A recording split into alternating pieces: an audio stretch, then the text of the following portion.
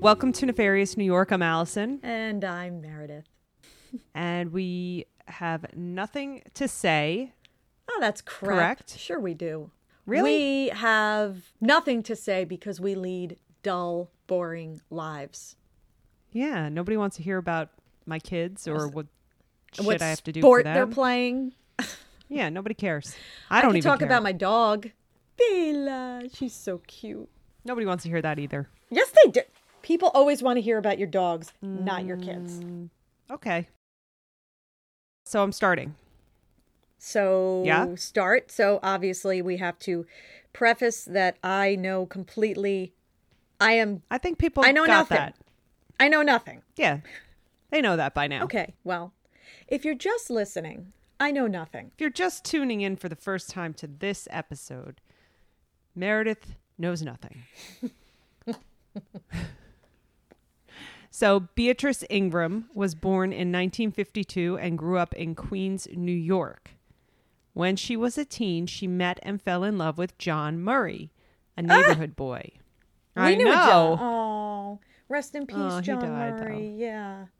Okay. The two quickly got involved in crimes and drugs, and they ended up breaking up before 1977 because in 1977, John Murray got convicted of 2 murders and went to prison. Ooh. Now, those 2 murders he committed with a different girl, so his girlfriend at the time.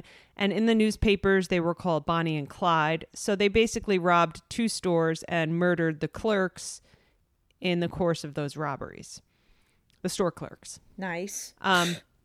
Jesus. Beatrice was then in her 20s, and she got married to another man and had 3 children. So after her children were grown and had moved out of the house, they divorced.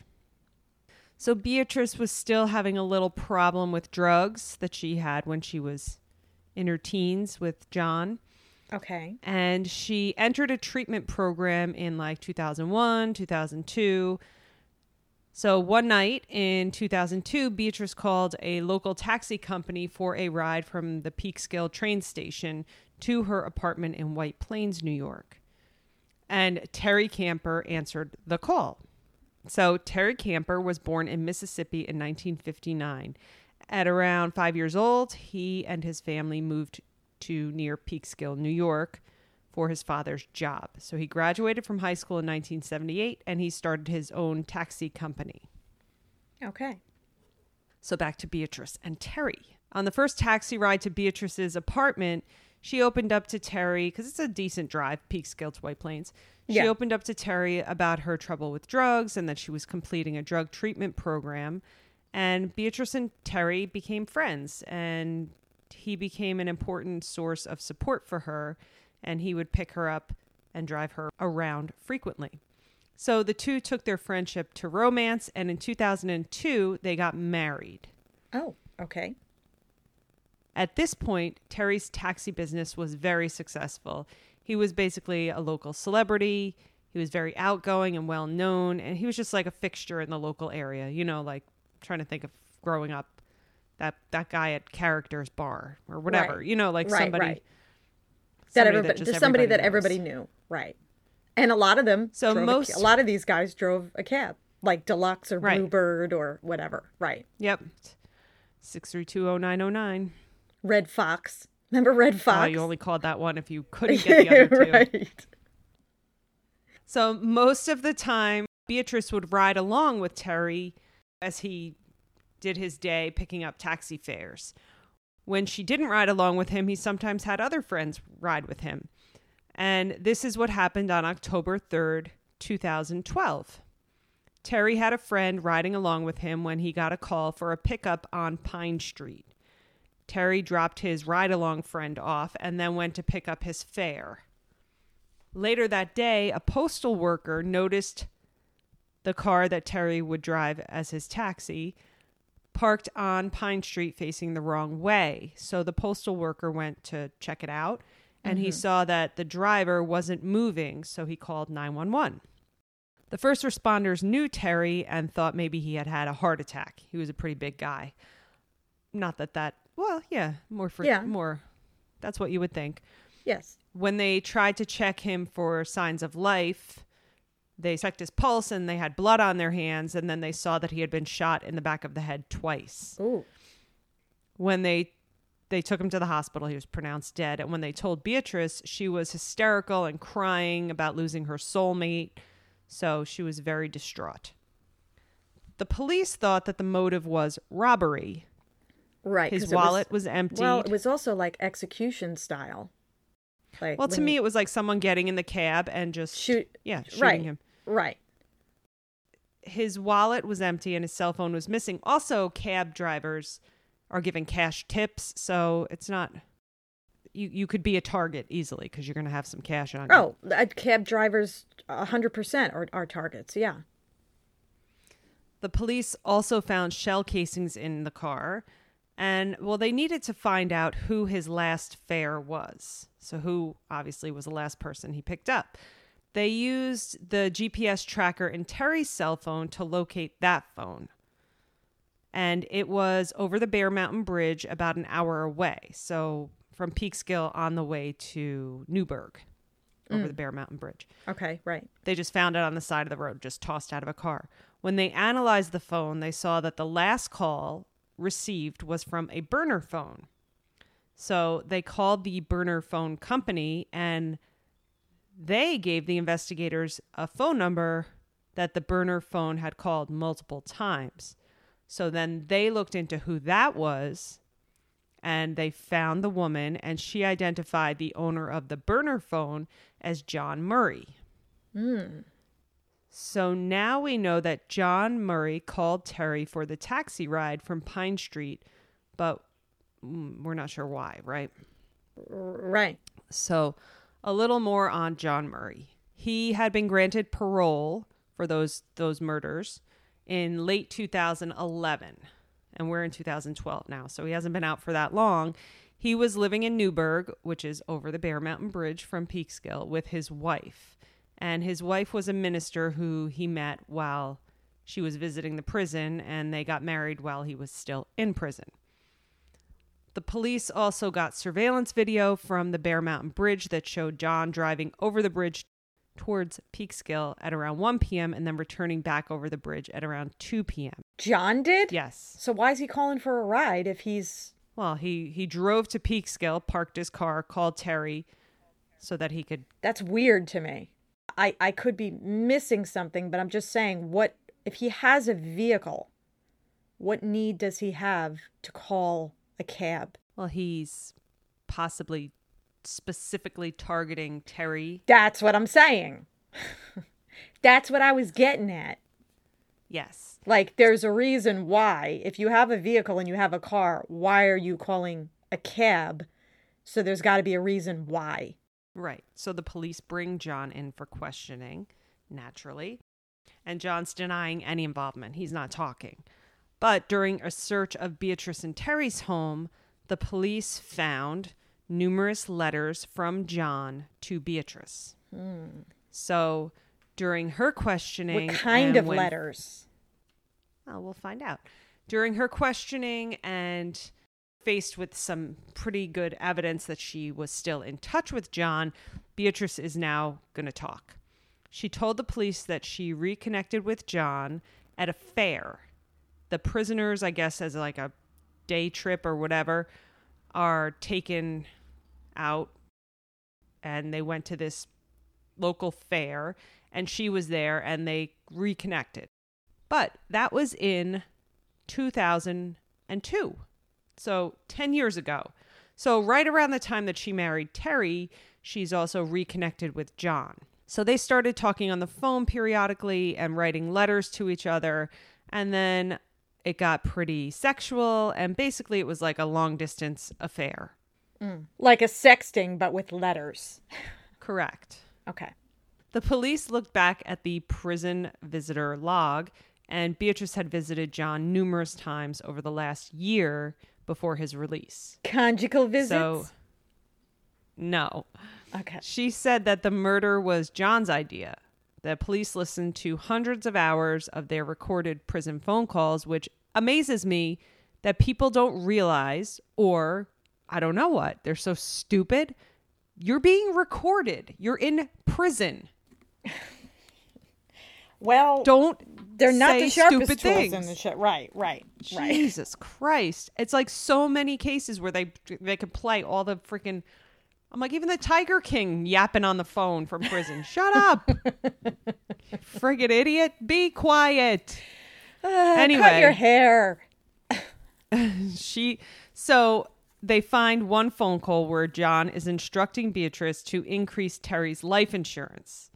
And she did. And then the next phone call, John's asking her, did you do it? And she assures him that she did. So that doesn't look great. She says later that she got the life insurance because Terry had cancer. I couldn't find confirmation that he had cancer anywhere. But, I mean, it seems irrelevant at this point. So then she said on the day of the murder, she called John on the burner phone and told him where Terry would be working that day. So then John knew where to be to call a taxi to know that it was going to be Terry that was going to come. Right. At trial, John said, and this is his defense, that he broke off the affair with Beatrice and that she was obsessed with him. And he claimed that Beatrice orchestrated the whole thing to frame him as payback for ending the affair. Seems ridiculous. Just go tell his wife. I say that's payback. No. I say bullshit. Plus, he's in jail. What other options does he have? He's not going to end anything. Well, he got out, right? So I guess, is he saying that the affair ended before he got out? No, he's saying that he had been released for 11 months before the murder. So during those 11 months, he stopped the affair. Right. And she went Stop cuckoo. the affair. Yeah, how convenient. I don't think so. Right. And honestly, as far as I'm concerned, neither one of them are credible. Because no, they're both losers. Full of shit. Yeah, because she's sitting there having an affair. Yes, she has a history with drugs. That doesn't make her a bad person. But she is still having an affair, which means your credibility goes out the window. It does but it doesn't make her a bad person either. But no, the murder kind of makes you bad. What I'm saying is, when it is discovered that you had an affair in a case like this, your credibility goes out the window because people say, well, you're a liar. You were cheating on him. Right. You've been lying. Yeah, you've been lying. Exactly. So now we don't believe anything you say. That's why when people try to defame the other person, right? Because they try to find whatever they can find on that person, an affair, something to make them look bad. So she's not looking good either. So he's blaming her. He's blaming her. She's blaming him. But Beatrice did accept a plea deal. So she's going to testify against John, right? Because he's the big fish. He's the one they want. She said that they had been planning this for a long time. And then they did it for the life insurance, which you want to guess how much? I was just going to say how much. I was going to say $50,000. Close. 100,000. That's it. Okay. Yeah. Which I was going to say 50. Maybe it was 50 and she upped it to 100,000. Well, it was two policies. So maybe they're each 50. Maybe you are right. Double right. I'm always right. Which seems absurd. Yeah, but to be quite no honest, amount seems good, but I could see doing it for like 3 million. Right. 50,000 to some people is life-changing. Right. Well, they did it for 100,000 so that they could go run away together and start a new life. Right. For what? 2 months? It's going to be gone. I mean, then what do you do? But stupid. Okay. I digress. Move on. Again, love makes you do stupid things. So John was found guilty, shockingly, and sentenced to life without parole. And the Westchester County District Attorney, Janet DeFiore, at the sentencing, she said, the conviction and sentencing reflects the third separate and unrelated murder that this defendant has committed during his lifetime. Right. He has spent virtually his whole adult life in prison. By his past actions and his actions in this case, John Murray has shown that his punishment must be permanent and he should be removed from society for the rest of his life. The sentence handed down by the court today of life in prison without the possibilities of parole will now hold him accountable for his behavior. The guy has been murdering his whole life. Yeah, he's got to go. So how much do you think Beatrice was sentenced to? Because she took a plea, She's right? accomplice. She took a plea. 5 years. 3 to 5. 15 to life. 15 to life. Okay. John is obviously still in prison because he's for life. He's at Attica. Attica. I gave a pause there because I knew that was coming. and Beatrice is at Bedford Hills, and she is not eligible for parole until 2027 when she will be 75 years old. Now, you could give me thoughts on that case because I have more to say about something else. Okay. My thoughts are, it's a pretty straightforward case, right? Mm-hmm. And people are stupid. I mean, it's a straightforward case. Well, the two of them will never change, right? It's not I like... think she got almost... Well, first of all, John Murray is very handsome. Well, I don't want to say very handsome. Compared to Terry, who's lovely, but extremely overweight, but probably had a great personality and super, like, everybody loved him, to John, who's spent time in prison and had nothing else to do probably but exercise and work on himself, because what the hell else is he doing? He looks very handsome. So that, coupled with the nostalgia of young, coupled with his personality kind of dominating her, I think this would not have happened had he not been in the picture. Right. I think she was led by him. I'm actually looking at a picture. Yes, Terry was very heavy. Right. Did you look at John? Yes, he. I'm just seeing kind of like a mug shot. Right. And yeah, he's a handsome man. He's a good-looking guy. Yeah.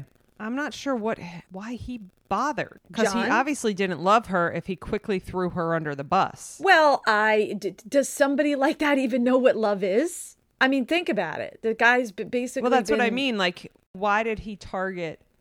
Well, because he obviously thought that he wasn't going to get caught. Once he got caught, he threw her under the bus. Well, let me button it up here. So, as much as I wish that was the end of it for the Camper family, before John's sentencing, Terry's sister Junko was supposed to give a victim impact statement. And she had been through the whole process, vocal in the news, and she's quoted as saying, "It is hard to maintain our composure, yes, but we are going to see this through." So anyway, that's just like during the trial, she said. Okay. So just days before she was to give her official victim impact statement at his sentencing, she was murdered. What? Mm-hmm. So Junko's husband, Leonard, stabbed her, I think 4 times in the torso, piercing her heart, then left her there bleeding. He ran past police, who had been called by a neighbor who heard a commotion. He jumped in his car and fled the state. He was caught after he crashed his car in Irvington, New Jersey. He had past convictions for felony robbery and theft and like drug and assault cases. Oh, so his excuse was post-traumatic stress disorder and substance abuse problems due to an abusive childhood, time in the military, and a sexual assault he suffered while serving in the military. Okay. He pled guilty and accepted a plea of 18 years to life. So do we think that that's the reason? No, I thought you were going to break into song. 18 in life, you got it. 18 in life, thank you you. know. So at his sentencing, he said to Junko's family, "I'm really sorry, I really apologize. I can't bring her back. I have to take medicine just so I don't dream about that day. I loved my wife probably more than you love yours if you've got one." Yeah, I don't think so. So he also blamed Junko for her own injuries, claiming that she pulled on the knife, saying, "Why would I intentionally kill my wife?" And the judge says, "Why did you commit all your crimes?" "Because you have a criminal mentality." Right. So he was sentenced 18 to life. Do we believe, I shouldn't say we, but do you believe that that's why he killed her? is it just a coincidence, or did he kill her because she was going to testify? And I think it's just a bad black cloud over them that just, I don't think he had any benefit to not having her testify that I saw. right. That, you know, obviously I don't know the facts of everything because What a disastrous family, huh? I know I feel terrible, but Yeah. so that was the case for this week. Okay.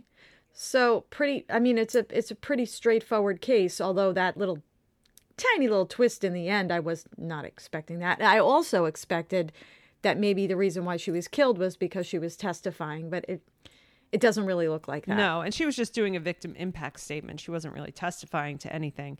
Okay. So Okay. Yeah. it would have just maybe swayed the judge to give him the sentence that he was probably going to give him anyway. So that's basically now she and her brother are both dead. Right. So in 2 weeks, it is a listener recommendation. Ooh. Mm-hmm. What is it? I'm not telling you. Don't tell me. Okay.